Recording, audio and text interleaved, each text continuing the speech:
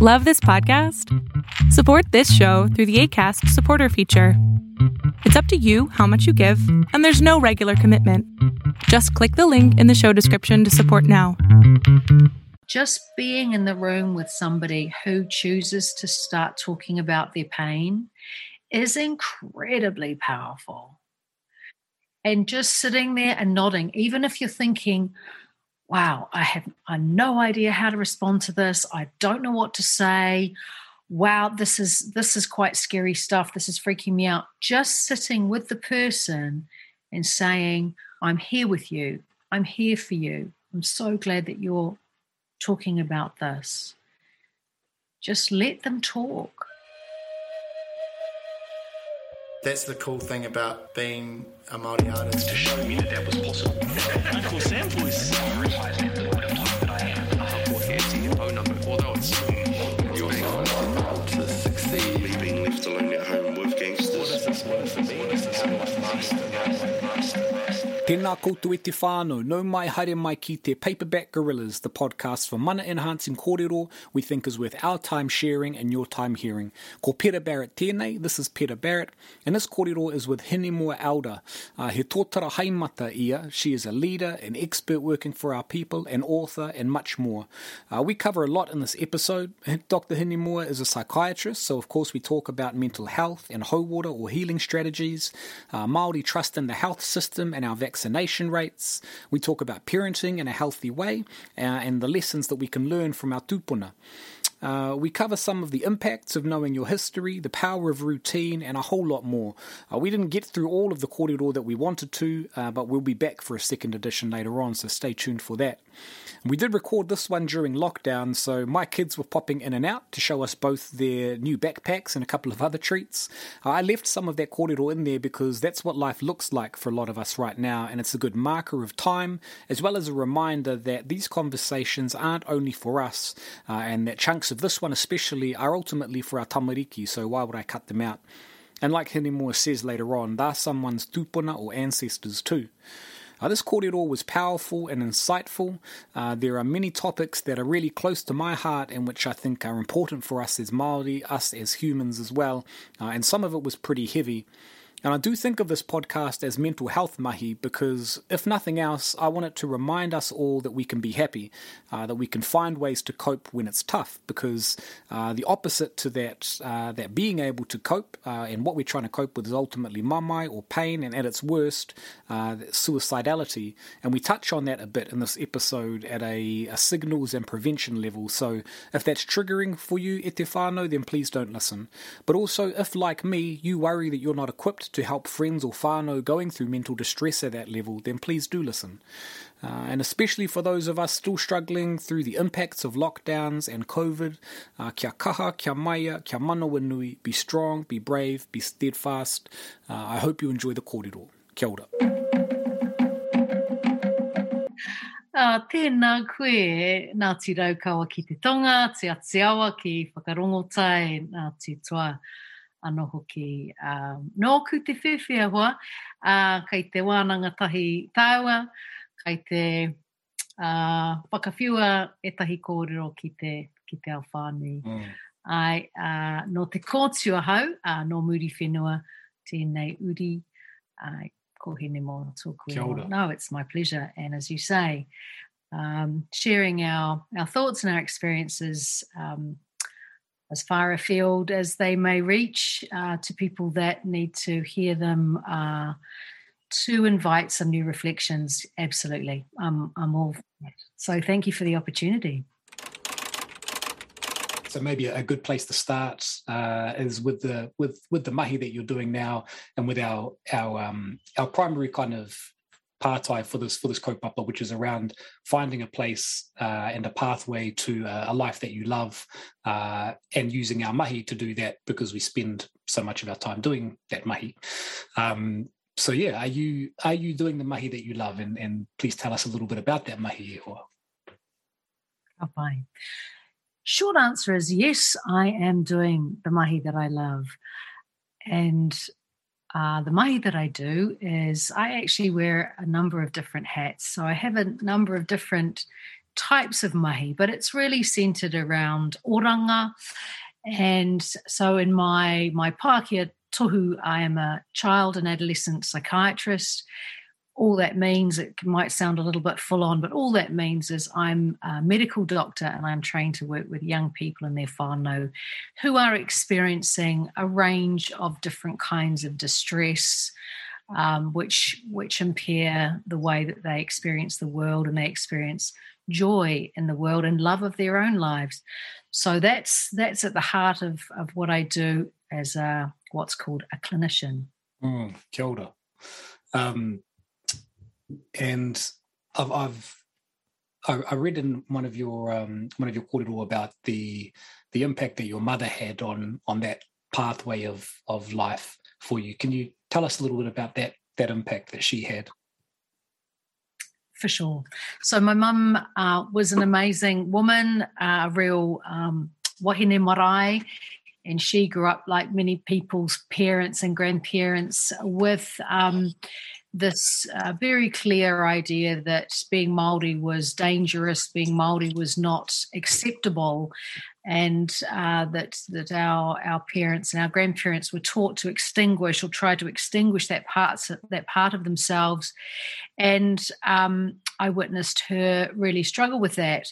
And she then developed breast cancer and got really ill. And so we as a whānau got to meet a lot of medical people.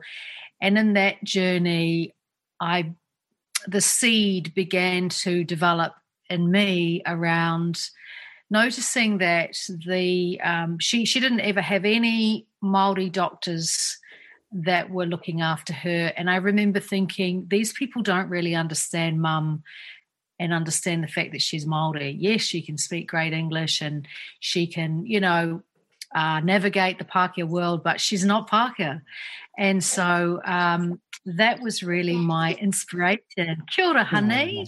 Where? I got two presents, which I just got him. Lucky. Because inside, Oh, pai. Mama gave it to me. Tino pai. These two things also had your bottle for kahu in a bathroom. Oh, pai, tō koi hoki ko te. So I was talking about Mum and her influence on me. We saw a lot of medical people, and so I started to think perhaps in a I don't know, maybe the arrogance of youth is a wonderful thing. And I thought, well, I think I might be able to, do this differently for other whānau who are Māori and who are going through difficult medical experiences. I could see the need for Māori doctors, and so that then grew and led me to apply for medical school. And that really began with this theme of, discovering lives, discovering the life that we love within us. That was a really powerful experience. I absolutely loved medical school. Every single day was a privilege. And despite the fact that, of course, there were many challenges and there was, all the sort of racism that we know and continue to fight against has been there all that time. But despite all of that, I loved it, and I knew that I was incredibly privileged to be given that opportunity. Can you? Firstly, ka roa hai ho. In terms of your mother passing, and I do want to come back and talk about some of those challenges that we encounter, but also that what you just said around discovering the life that we love within us. I really love that whakaaro, and I love that that kind of acknowledgement that those lives are already there within us. And if you go back, and you can think about that a bunch of different ways, but if we think about back up through our whakapapa, we've had all of this experience and these shared learnings that have been passed down to us, and these lived experiences, but that we just might not know that they're there yet, right? And we might not know those pathways are there as options. Do you think if you hadn't had that experience in the, through that journey with your mother, do you think you would have found that life that you love? Like, was there anything there before then that led you to think that this might be something that you want to spend time doing? So there's a number of answers to those parts. So one of the things that I recognize about myself is that I believe that I'm somebody who's grown up with a sense of possibility in every encounter, that life offers many choices and many crossroads, and that in a way, no matter which road you choose, and whichever road I've chosen, I have made lots of mistakes, and I've somehow learned from my parents, my grandparents, my great-grandparents, something in my whakapapa, in the momo, I suspect, of our people from the far north, is that that gritty resiliency, that belief that things will unfold in the way that they're meant to, and that there will be a joy, there will be a love, there will be a purpose that will be revealed.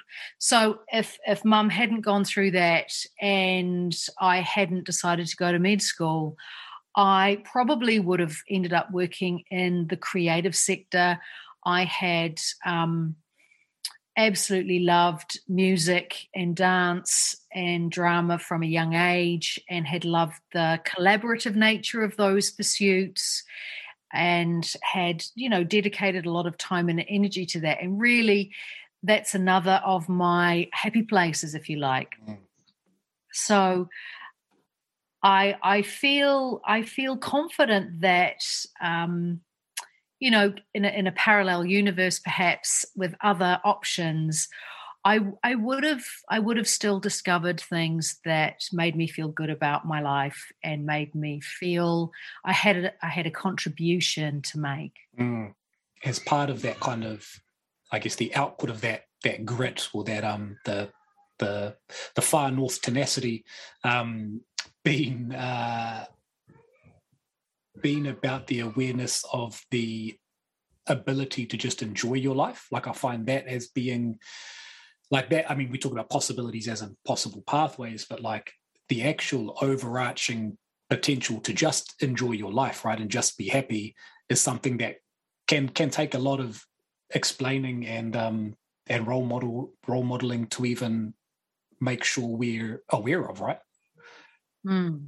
I agree. And I think there is an inherent tension in modern society around doing and being.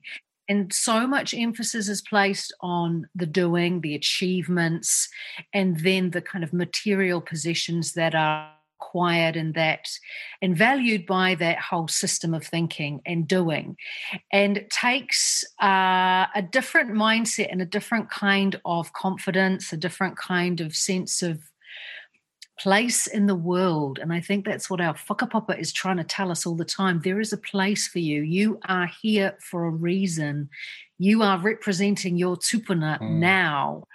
And so just sit with that, just be in that, have that sense of noho puku with that, and just see what happens. You don't always have to be fighting, out there, pushing, striving. Actually, it's a different kind of strength. It's a different kind of resilience to simply be and to enjoy that. Kia ora. And we're, ka haere atu I te ara, ke te pai.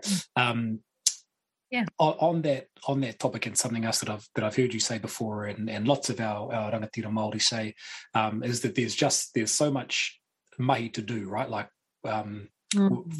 there's a lot to do, and there's not a lot of us with the capacity or the space and headspace and all of that stuff to do some of that mahi. So on the note of what you've just been talking about, actually just being and not doing, how do you balance that?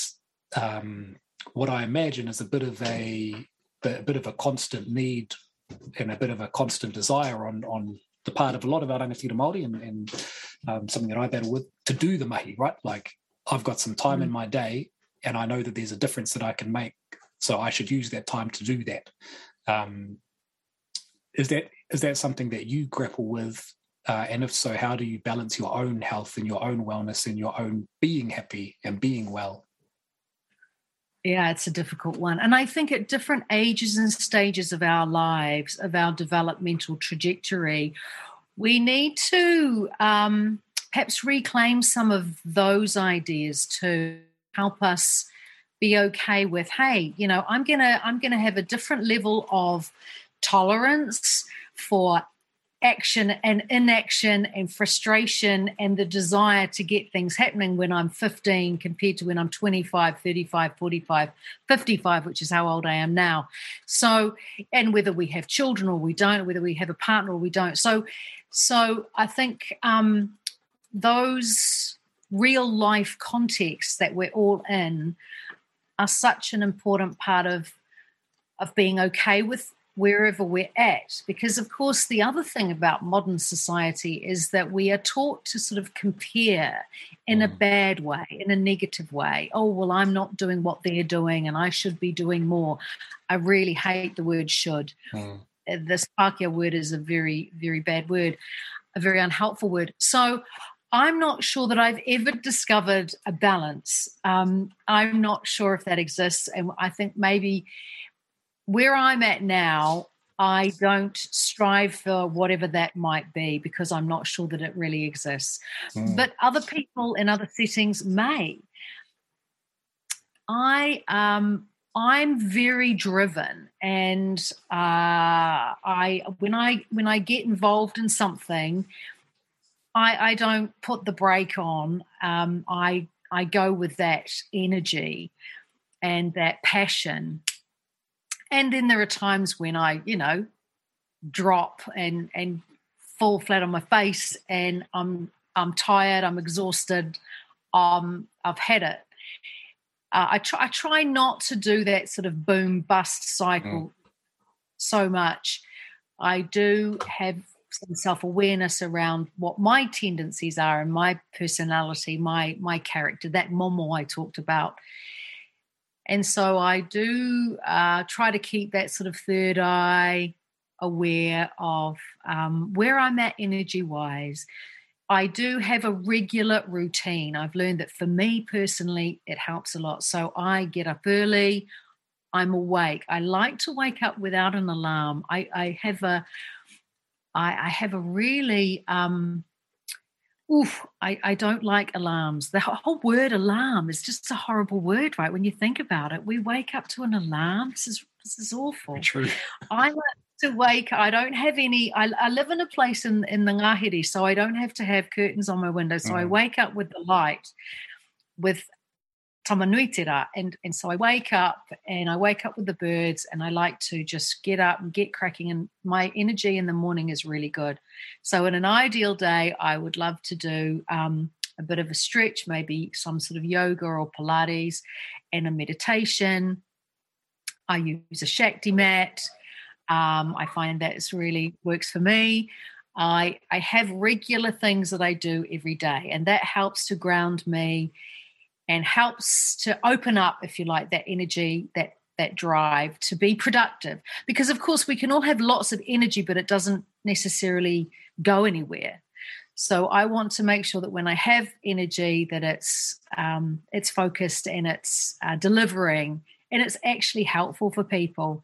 Because I suppose I always have to keep something in the tank, especially lately, because so many people are ringing me and messaging me because they're struggling. And so I want to make sure that if somebody messages me in the middle of the night, that I'm going to be okay about that, and I'm going to be able to call on good judgment, good listening skills, so I can really be part of a solution.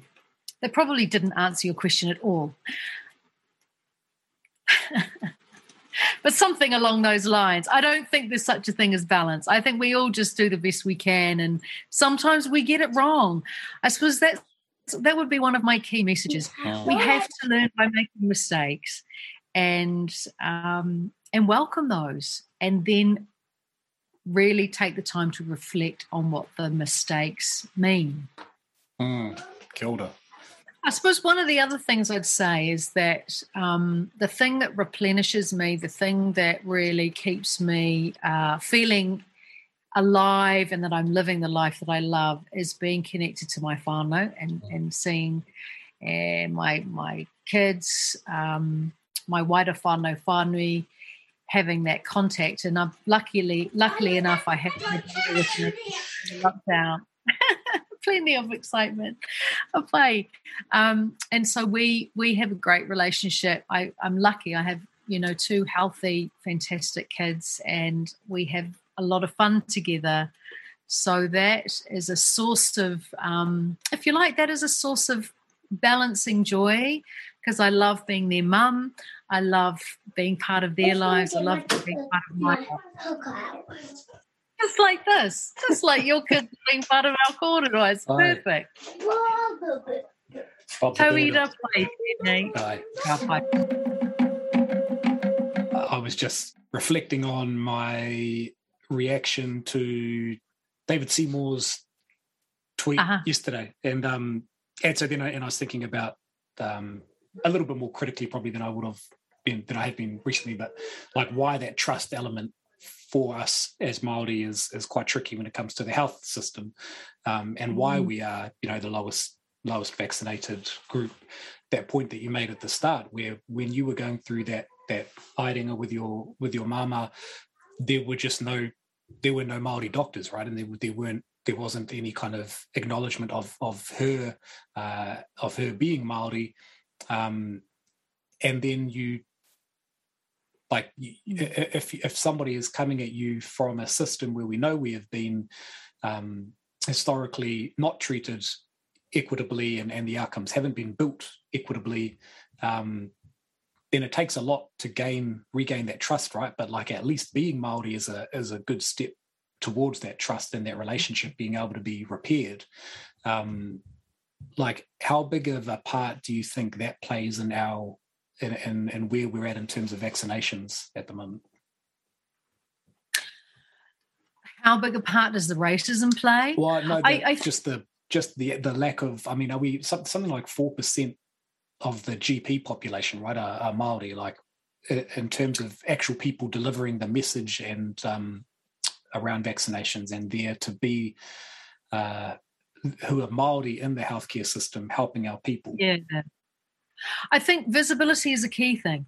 The latest stats that I looked at are, I think, from 2018, and they say 3.5% of doctors in Aotearoa are Māori. That is a very low proportion from a population perspective. We're about 17%, but also from a needs perspective. So our health needs are much greater than that, because of all the things that you talked about.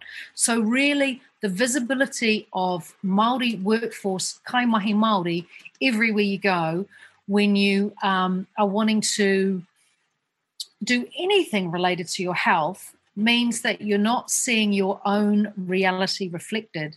And so that's one important part, I think, of what we want to encourage is, we're all in this together. But it doesn't feel like that most of the time. When your intergenerational experience of health services, and of course health services are predicated on certain kinds of contracts, which are predicated on certain kinds of philosophies of what health is about. And so it actually calls into question much bigger issues. But the hot point right now of all of that is it's not safe to be Māori in general healthcare services. We don't feel safe. And there's lots of indicators of that. Our life expectancy for both wahine and tāne is 7 years lower than Pākehā people. So you could say from that, from infant mortality, from all the other indices we could talk about, we've learned through that intergenerationally that it's a healthy choice to be cautious when you're interacting with a healthcare service. And then you've got the layers of what you expect, because what your cousin received, what your auntie received, what your mother received, what your grandmother received, what your great-grandmother received, what our people received in the Spanish flu in 1918 and 1919. All these memories have come back and they've been talked about, because it's not that long ago when our whānau in that time could see the government was not going to do anything to protect them. They had to try to do it for themselves. And so we've seen a reenactment of that. You know, that history is real to our whānau right now. It's not something that we think of that happened, 100 or so years ago. It's very much present. It's difficult to navigate that. And then when you have people in positions of authority using their knowledge, using their influence to essentially make sure that Māori don't get an equitable chance to be vaccinated. That is the enactment of racism, of discrimination, of that dominance and colonisation right now, this week. That's colonisation in action. It's not an ancient thing. It's with us every day. Right. Kia ora. Sorry, been flip-flopping all over the place here again. But, if we could go back to the kind of the kōrero around your journey from uncovering that seed of where you wanted to make a contribution and what you wanted to do in life. What were some of those challenges that you encountered as you were setting out on that path into health? I've talked about a few of these in other settings too. I mean, a couple of the classics were, unfortunately, sometimes people seize on these opportunities, people in positions of power and the establishment to try to find weakness, I suppose, to try to illustrate something from their perspective, their story. So when I started medical school, one of the surgeons decided that I had taken away a place from one of his sons, and so went to the papers, and so there was a story in the papers about that. In fact, different entry systems. I was in the MAPAS, the Māori and Pacific admission scheme, and this other young person was applying to come straight from school. So I wasn't taking away that person's place at all, but that would have gotten in the way of a good story, according to the people. So it did make me realise that I was stepping into a world which was highly contested and guarded by certain people who felt like that their children and their grandchildren, that was their entitlement to be part of that medical journey, to attend medical school. So that was one of the things.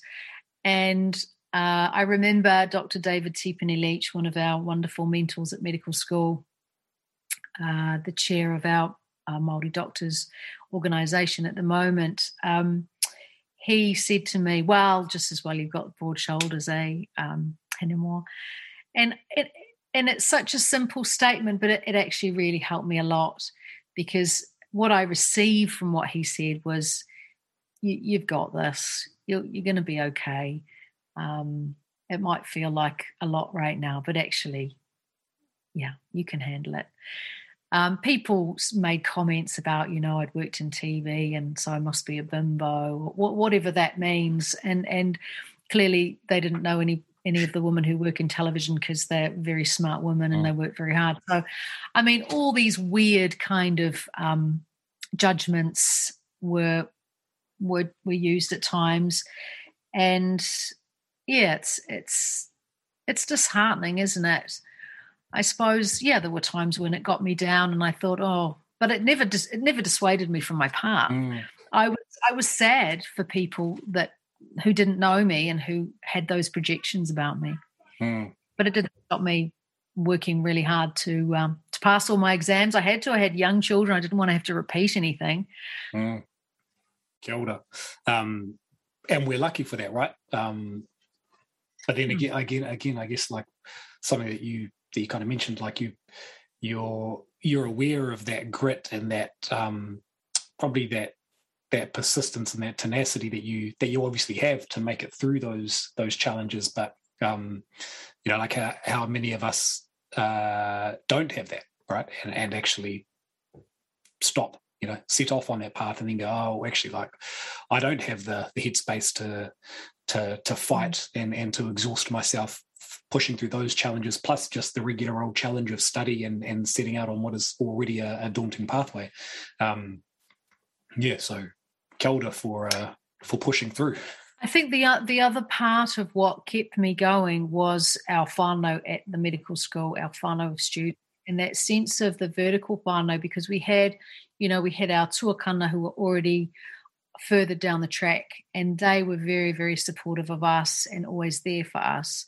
And they sort of handed the baton on to us and we handed it through and were there for the ones coming after us. So there was the real sense of lineage, whakapapa, if you will.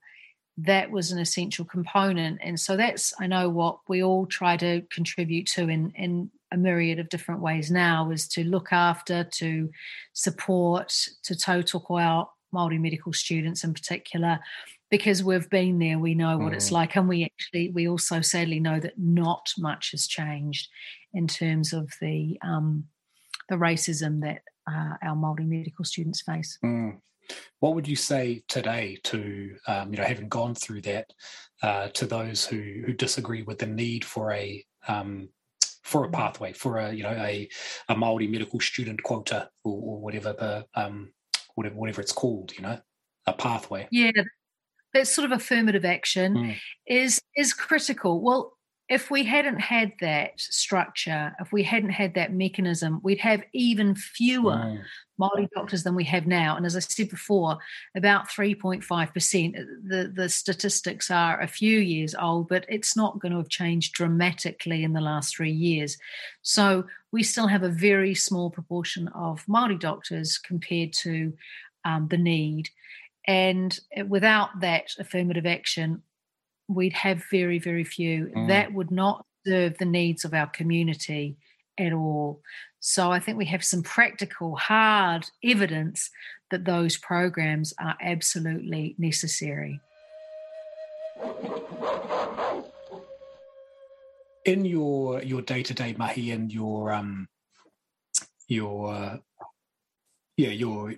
we talked about doing versus being, but in the doing that you do, how much of a part do you think the feedback loop of you doing the mahi that you do well and making a difference contributes to your confidence to carry on that pathway? And I guess I'm asking that from the perspective of what we've just talked about. So for those who are starting off on that path who might not have yet had that confidence, how much and how much work do we need to do, and how do we do that work to build that confidence, so that others have the same, do the same, carry on the same struggle that you have and walk that path in the face of those challenges. Sorry, that's a long-winded pathway. I think what you're asking me is about this interface between, the doing the mahi that we love and how that then feeds back to enhancing and expanding a sense of confidence, and then we can share more about that. And that certainly has been my experience. I mean, there's some evidence that, you need to do something for about 10 years before you get really good at it. And there's definitely something in that. Turning up and seeing whānau and being there for whānau every day. The whānau that I have worked with are my greatest teachers. And I'll often say to whānau now, what I've learned from my whānau that I've worked with in the past is these are the things that are likely to be really helpful. Because unfortunately it's difficult in certain situations in what are called mental health services, which are also really about mental illness services, but that's another kaupapa. It's hard sometimes to link people up so that they have that peer support. Even though we know that peer support is really fantastic and evidence-based, because peers can have different kinds of conversations than professionals like me. No matter how I present myself, I am still in the role of the specialist. Whereas a peer who's actually walked in the same shoes is going to connect with a tutor or with a patient in a different way. And so why I'm sharing that is that I suppose I'm trying in those conversations where I can't actually bring a peer into a room and say, hey, you guys, please get to know each other and talk and share, because that's a healing journey in itself. In the absence of being able to do that, I'm trying to be the conduit of that, of just some tiny nuggets of that wisdom that have been passed on to me from other whānau who've been through a similar thing. So I can stand in that confidence of the knowledge that I've seen in practice, that those whānau have used in their lives, that has worked for them, to then offer that alongside a whole lot of other stuff, to offer that special rongoā, really, in a confident way. So that's just one example of how the ongoing practice of anything feeds the confidence of how you talk about it, how you communicate what works. And that's a key thing. As a doctor, I'm a practitioner. I'm interested in things that are going to work. All the things that I've done in my career, my research, is all about things that will actually make a difference in people's lives on a daily basis. I'm not somebody who has been involved in learning about things for learning's sake. And that has its place. We need people who are deep thinkers who will explore the philosophical aspects. That's really important. I'm not necessarily in my heart that person. I'm about finding some tools that are meaningful. And the more that I do what I do, the more that it does come down to some pretty simple things. Whakawhanaungatanga is critical. The hononga, the connectivity, and the wairua within that, the wairua that's strengthened within that intuition, that thing that you feel in the pit of your gut, this person gets me or this person doesn't really get me. Those are some of the things that I noticed way back at the beginning when Mum was sick. There wasn't anybody around her, Māori, who really got her at that level. So I suppose that's something that I've kind of come full circle around that. I've really been taught by my patients and their whānau that if you haven't got that cultural connectivity, you've got nothing. Kia ora. Our last real pātai about your kind of hiding and your journey into this life that you love. And you kind of touched on it a little bit already, but if you imagine there's a parallel universe where you didn't find the pathway to this life that you love, or maybe even where you didn't find a pathway to a life that you love. So if we think about, like, you also didn't land in this other on this other planet where you are a full-time practitioner of the arts, or you're only writing books that Oprah loves, or you're only doing theatre or whatever it might be, voice acting. What is it that you and I do want to come back about what was that like with Oprah, but what is it that stopped you in that parallel universe, you think, from finding your life that you love, whatever it is?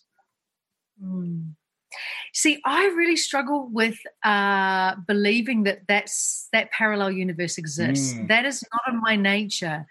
I am a person who is full of belief in a positive outcome.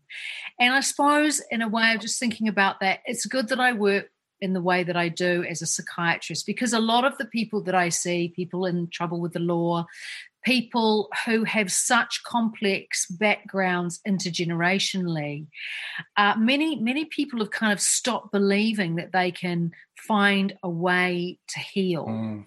And so I don't have that barrier inside me.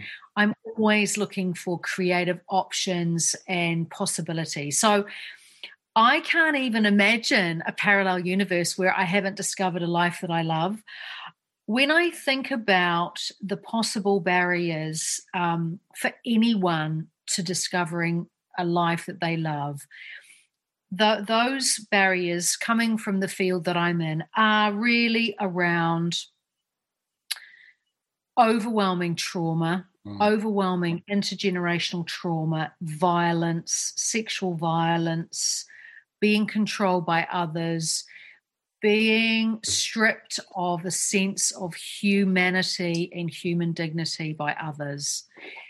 And unfortunately, there are people who've experienced that in their lives. And for them, it is incredibly hard to find pathways where they can find a life that they love. And that's a big part of why I do what I do, because I want to be part of that hard journey with them. Sadly, we have a society where we still victim blame. We still have all these other layers of attribution of responsibility of the harm onto the victim. And so there are so many layers for people who've lived through those sorts of lives and whose whānau have lived through those sorts of lives to discover a different kind of a narrative that is true for them. So long story short, I don't believe in a parallel universe where people can't have a life that they love, but I do see in my work some of the big ticket barriers that occur that can really get in the way of that. Kia ora. Why do you think you don't believe in it? Yeah, that's a really interesting question. Something about my parents, my grandparents, my tupuna, there is this momo, when I think about conversations I've had with my cousins in Opodi, in Ngāi Takoto, we are the survivors of some, pretty harsh situations, and there are so many amazing stories of resilience from our old people. But of course, then there are other people in the wider iwi who don't somehow feel that they can access that. And maybe it's people who don't feel entitled because they have this idea that they're not Māori enough, or other reasons that restrict their sense of being allowed into that world. So anything that I can do to remind people or highlight to people, look, that world's just waiting for you all the time. It's available to you, no matter how whakamā you might feel, or shy or awkward, or whatever the fear is that is stopping you from stepping into that room. That is your room. That is the lounge of your house. That is your whare, just waiting for you. So it's hard to know where that sort of stubborn quality comes from. But I am a bit of a dog with a bone with the old belief about and hope, I suppose, that there's always a way. Kia ora. Yeah, I mean, this is a kind of kaupapa that I think about a little bit, and I think I reckon you're right, and I mean, here's me talking to you saying I reckon you're right about anything to do with thinking. Like if I think about my like what you're saying about that access to, and that your mama and your parents and your tupuna, like maybe a part of it is just knowing that history and that potential and that ability is there in your whakapapa, right? Like I think about my mum and dad, and when I was growing up, my two tuahine and the photo behind me there passed away when they were 6 and 8, and so I watched my mum and dad kind of live with that, and obviously they still live with it, but live with that and carry on, really with this incredible spirit and this incredible resilience, and so I had, I've got really close access to that. I know that that's a possibility, that it is possible to carry on and enjoy your life in the face of stuff. And I probably one of the most traumatic things in my life was a car accident that I had when I was 21, and the wahine in the car which I hit, called Lorna, passed away in that accident. And so I had to face into that, but I had this access to the knowledge that, like, mum and dad could live through that, and so I can live through this and carry on and actually try to be happy and believe that I can be happy, and so that access was really nearby.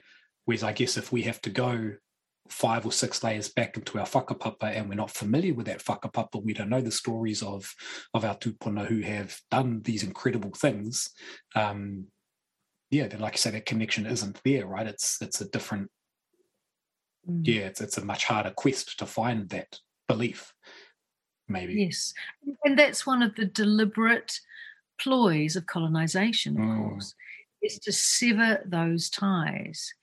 And so that's why it's so important that we do teach the real history of Aotearoa in schools, because that in itself, to me, is a hauora intervention. That is a healing intervention, because, for one thing, all of us as Māori have access more broadly to those stories. To those stories of resilience, of loss and grief and tragedy and horror, and how and so we learn through the story, and we put ourselves in the shoes of those in the story, and we can more easily put ourselves in the shoes of the people when we know that we're related to the people, because they are us and we are them much more clearly. And then you're actually building a visceral experience, a real biofeedback system experience within the physiology of the tamariki, the rangatahi, around, wow, that's horrifying, that's awful, all the emotions, and this is how the people survived. And this is how they managed to claw their way back, or however they managed that. So it reminds people, it reminds all of us that we can draw on those lessons of our old people, of our tupuna, in the now. And like you say, I'm so karohai, I'm so sorry to hear about all those things. That's incredibly sad and tough. And exactly in the way that you've described, wouldn't we want that kind of story of resilience to be available to all of our tamariki mokopuna?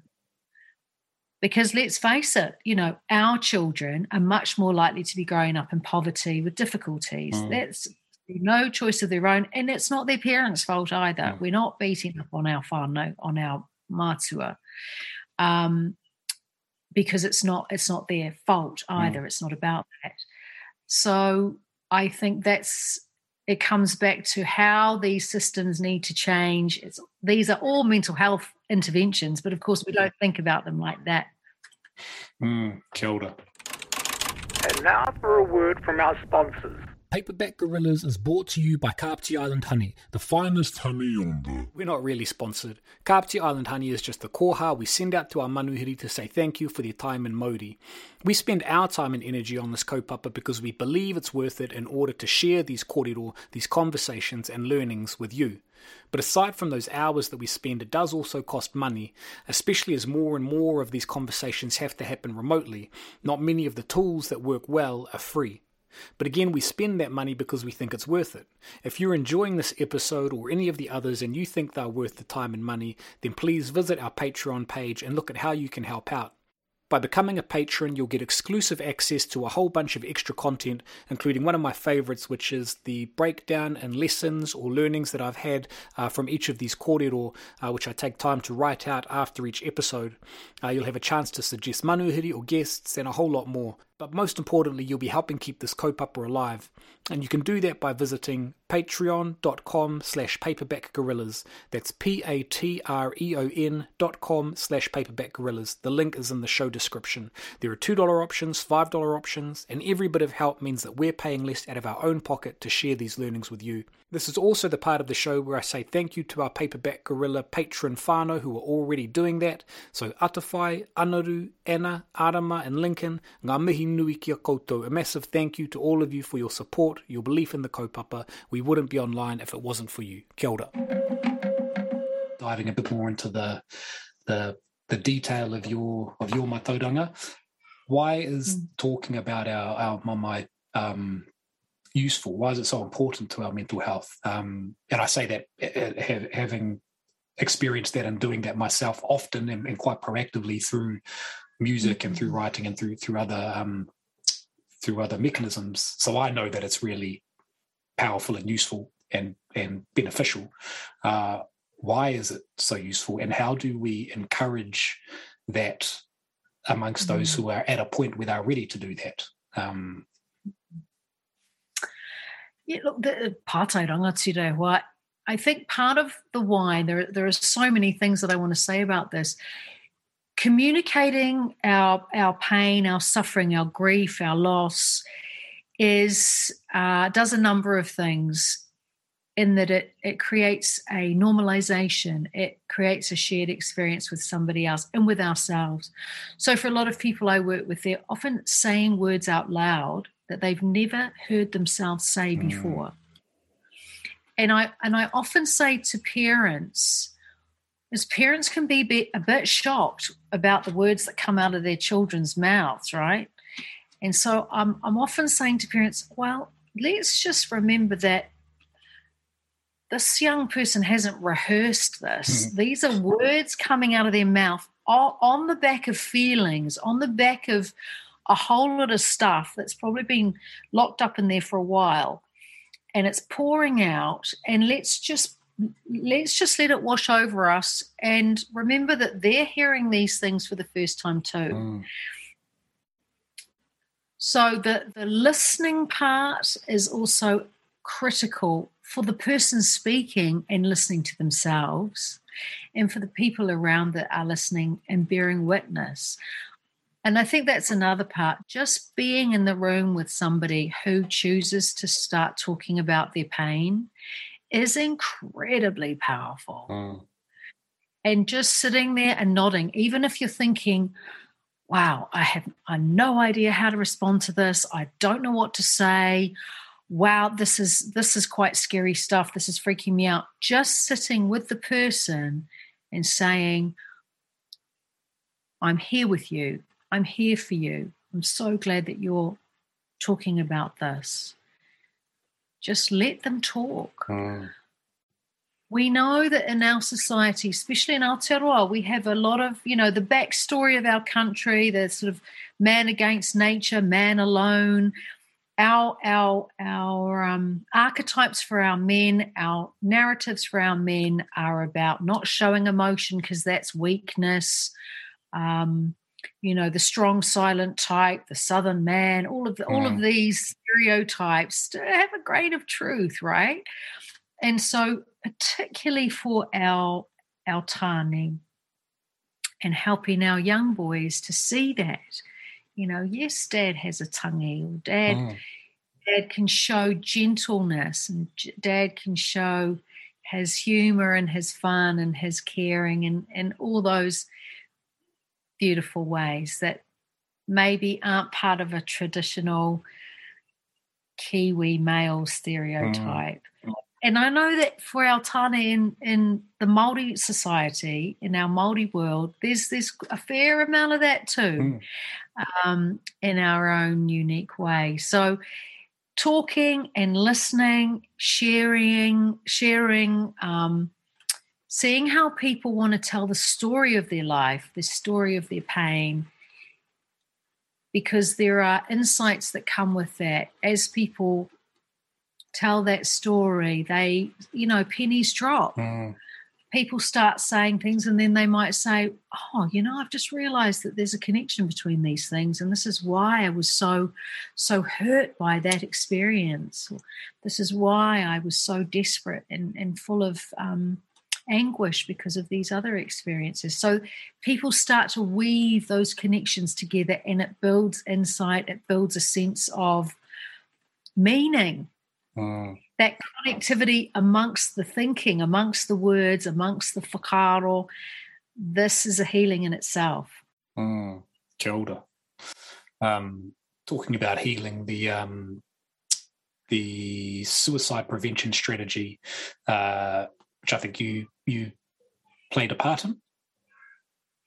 I have over the years had been part of various groups, and I'm currently chairing the Māori Expert Advisory panel to the Suicide Prevention Office, which is quite a new configuration of the way things are done at the Ministry of Health. Cool. And so in there's kōrero about enabling our whānau and families and community members when they're experiencing suicidal distress. So, and this is something that, we kind of potentially touched on it a little bit earlier as well, but what are those signs of distress that we can be looking for in our whānau, so that we actually, know when we should be doing something, whatever that might be, and that's a whole nother pātai and a whole nother kōrero. But firstly, what signs should we actually be looking out for? Yeah, so I think the way that I approach this sort of question is to think about building strong relationships first. So obviously we want to work to prevent people feeling suicidal in the first place. And so that's all the things that foster strong relationships. And we all in all whānau, we have fights, we have fallings out, we have the whole gamut of things, but at the core, the whāriki of the whānau is the thing that we want to be strengthening.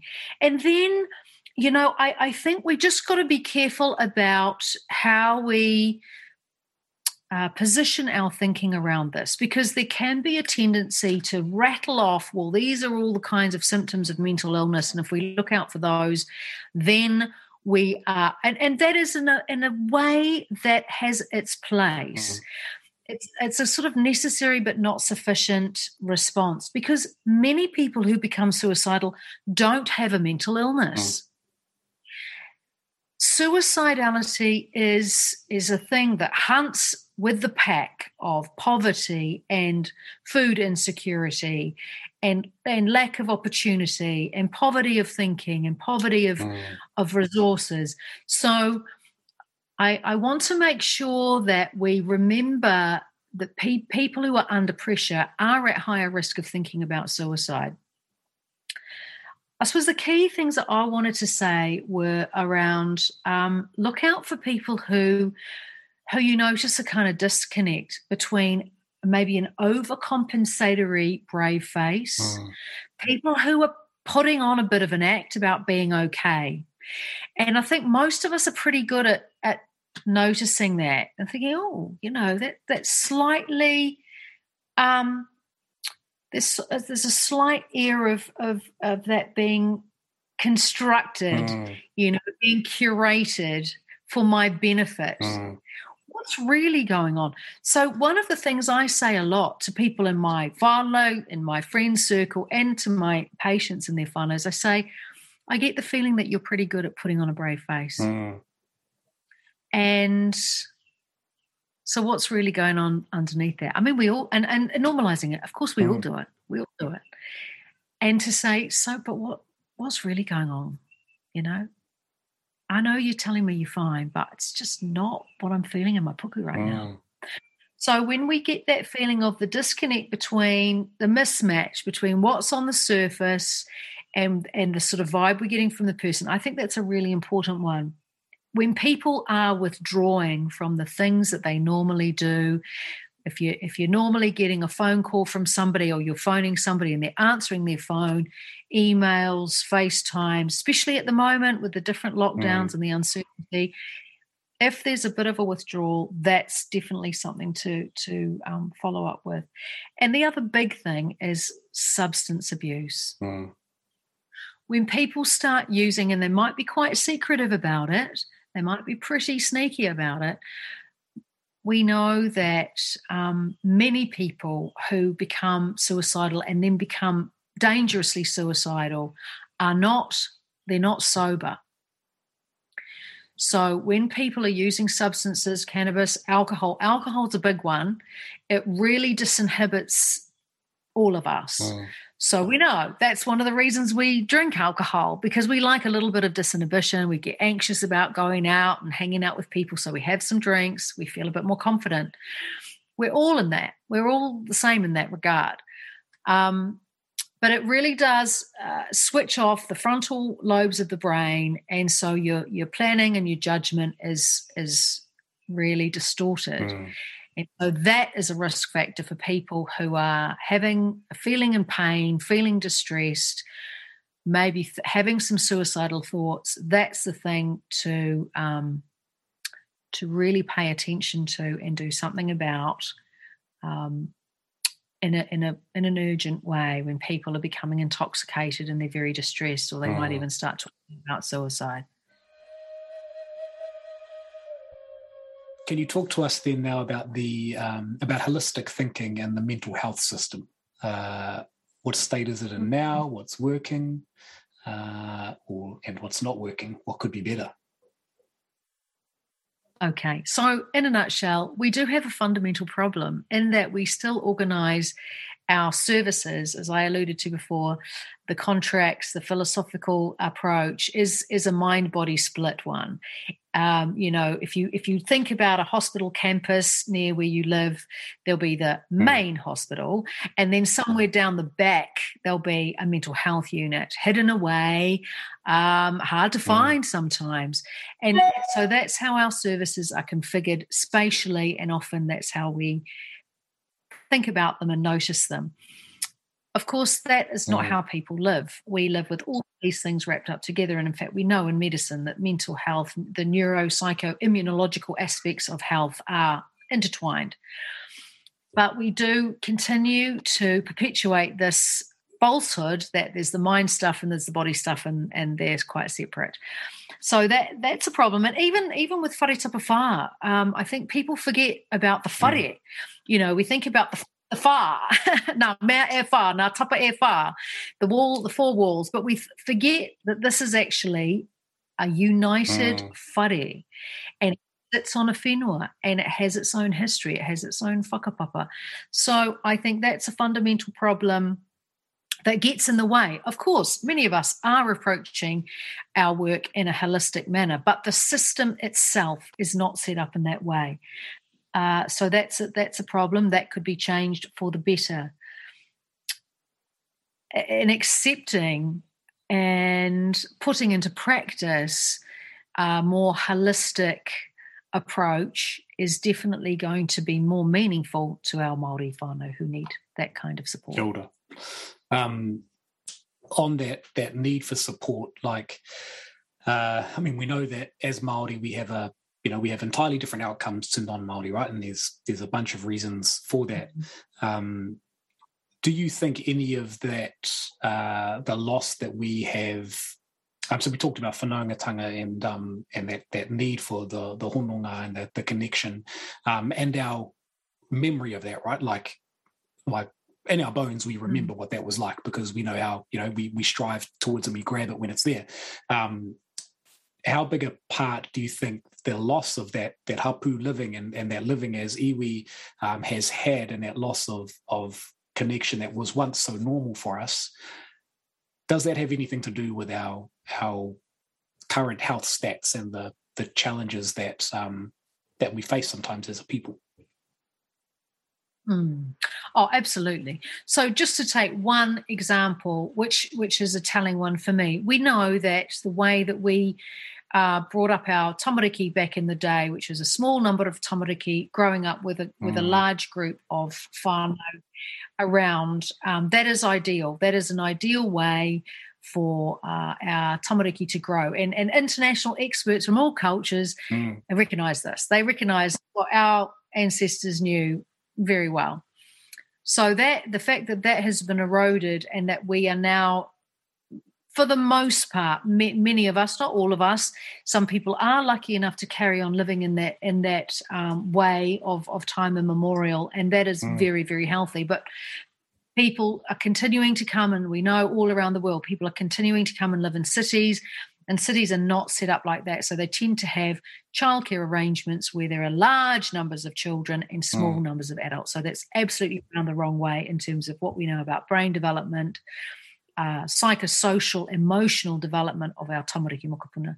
So just from that perspective alone, and many of us, certainly developmental doctors like myself, would argue strongly, when you get that part right and you get the parenting part right and you're looking after our mamas and our papas and the mental health issues there, and we know that there are huge problems with suicidality and completed suicide for our young Māori mums, that restoring those means of living so that the restoration of papakainga is about oranga. It is about intergenerational hauora, because that's going to promote much better brain development, emotional development, connectivity, whanaungatanga, all of those things, resilience, making sure everyone will know the stories and the histories. It creates an environment for all of those things to happen and to be reclaimed in healthy ways. So I absolutely agree with, I think, what you're inviting me to talk about around haputanga, which is communal living, collective ways of thinking about our identity are at the centre of our well-being. And I think even at the even at on a smaller scale than that, like it's got to be one of the most ridiculous things ridiculous paths that we've set out on, which is that one of, in Western society, we think, we should all be working, we should all be doing this 9 to 5, and working hard, and the harder you work at your 9 to 5, the more successful you are as a person.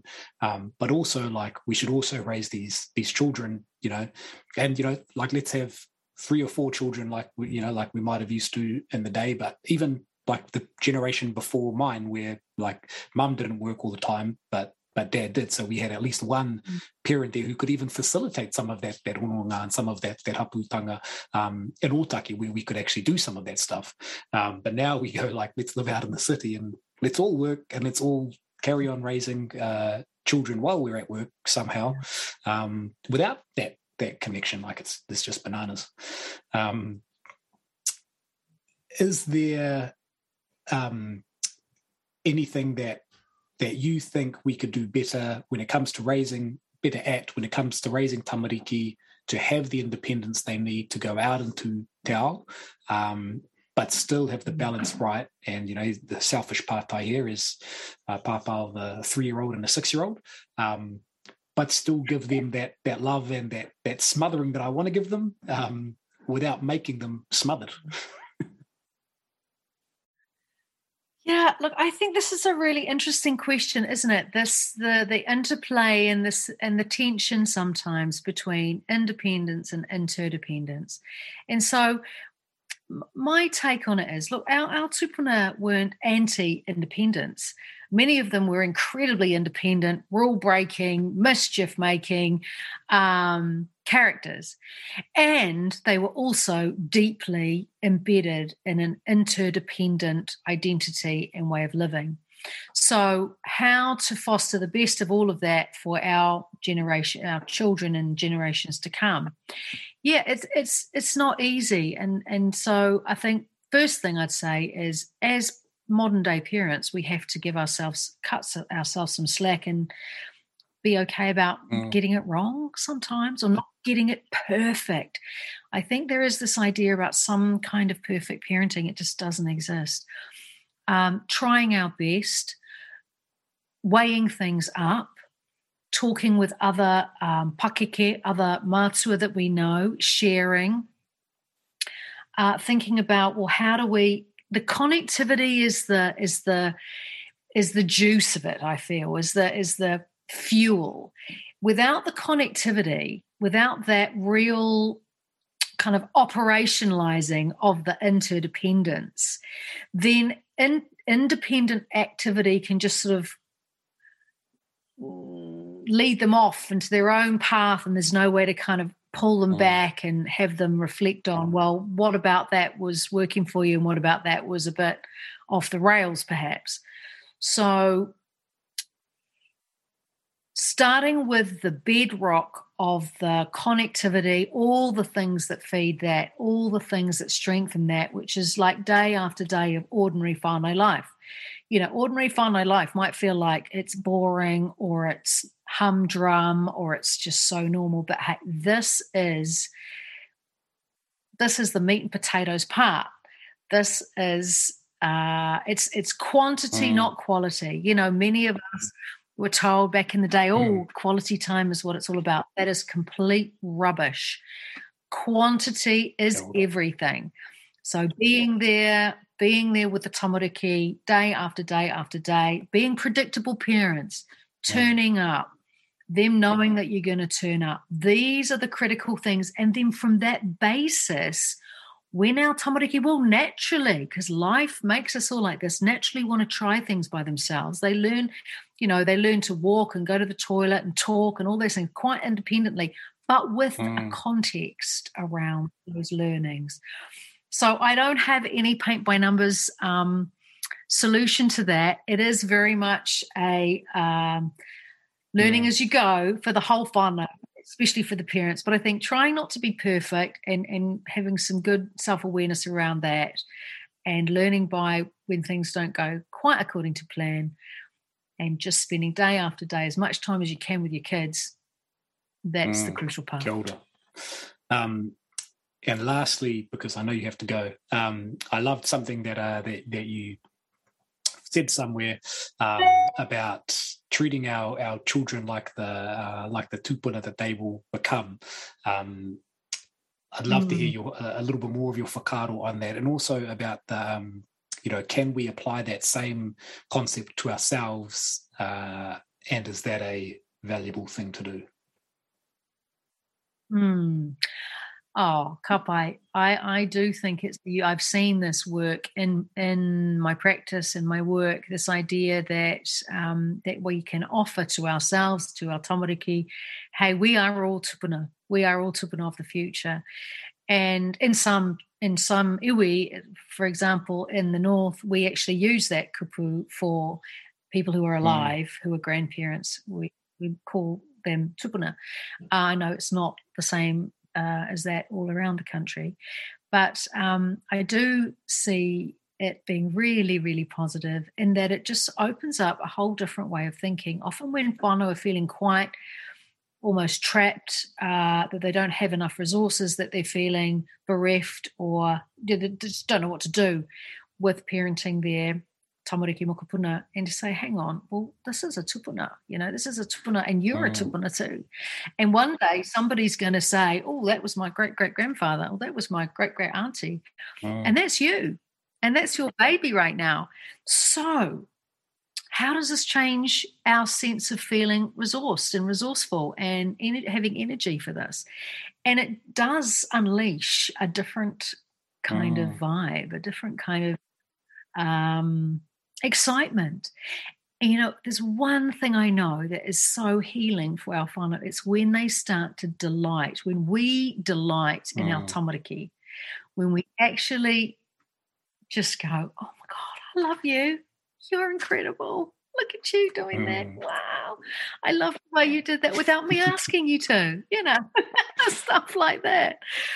So I think the tupuna factor releases this joy, this delight, and a sense of legacy, and a sense of, wow, we better, take a lot of care here because this is a tupuna.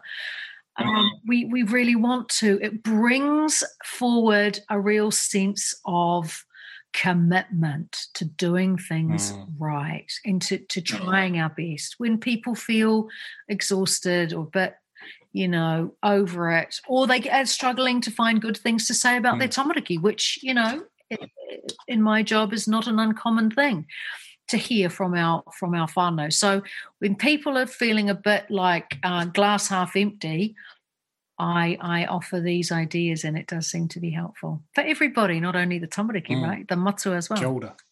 And actually, I mean, something I've seen more and more on LinkedIn actually popping up, a hashtag of be a good ancestor, which is the same thing, right? It's thinking about that. What is the long-term impact that I'm having here, and what perspective am I thinking about this thing here within, which is always good, right? I mean, I think that perspective thinking is probably, aside, alongside that, I was saying that connection, or that access to the examples that I've had of my mum and dad, that perspective, being able to think in perspective is probably one of the best tools that I've got in my kete, which again I think comes from mum and dad and through a bunch of different things. But yeah, Eho, I know you have to go. I'll share one whakapauaki from my book. Yes, please. And it really is very much in the theme of what we've just been talking about, which is I wanted to write a whakatauki, a whakatauaki at the end of my book, and I was lucky enough to go to Antarctica a couple of years ago. So I waited till I was in Antarctica, and I learned about our ancestors who had been there in the 7th century. Hui Te Rangiora was one. And so what I wrote was Te Rerenga o Hui Te Rangiora, the journey of Hui Te Rangiora, follow in the footsteps of our ancestors. That's a way that we can be well. That's a way that our planet can be well. So I think that, following in our ancestors' footsteps, drawing on the beautiful wisdom, the often pretty challenging wisdom of our tupuna and held within whakatauaki, is a real source of strength and provides that impetus to carry on, to keep believing, to keep holding that hope alive, and to see those possibilities. So, I think that's probably a fitting way for me to whakakapi kōrero. Kia ora. Kia ora. Thank you again for your time. And I mean, so many taonga in there, and so many really important reminders and learnings for me, as well as I'm sure some of our listeners as well. Very personal reminders in there, and I'm sure they'll be as personal for our listeners too. Thank you again for all of your mahi and the work that you do for us, and for being one of those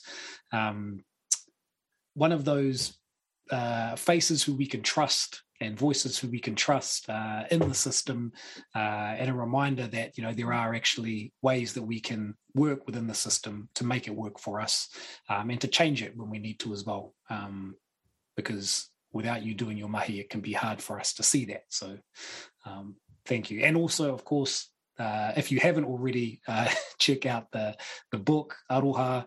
He taonga tēnei. I've got my ebook copy. Ka pai wa, nā mihi nui ki a koe, ki a koutou katoa.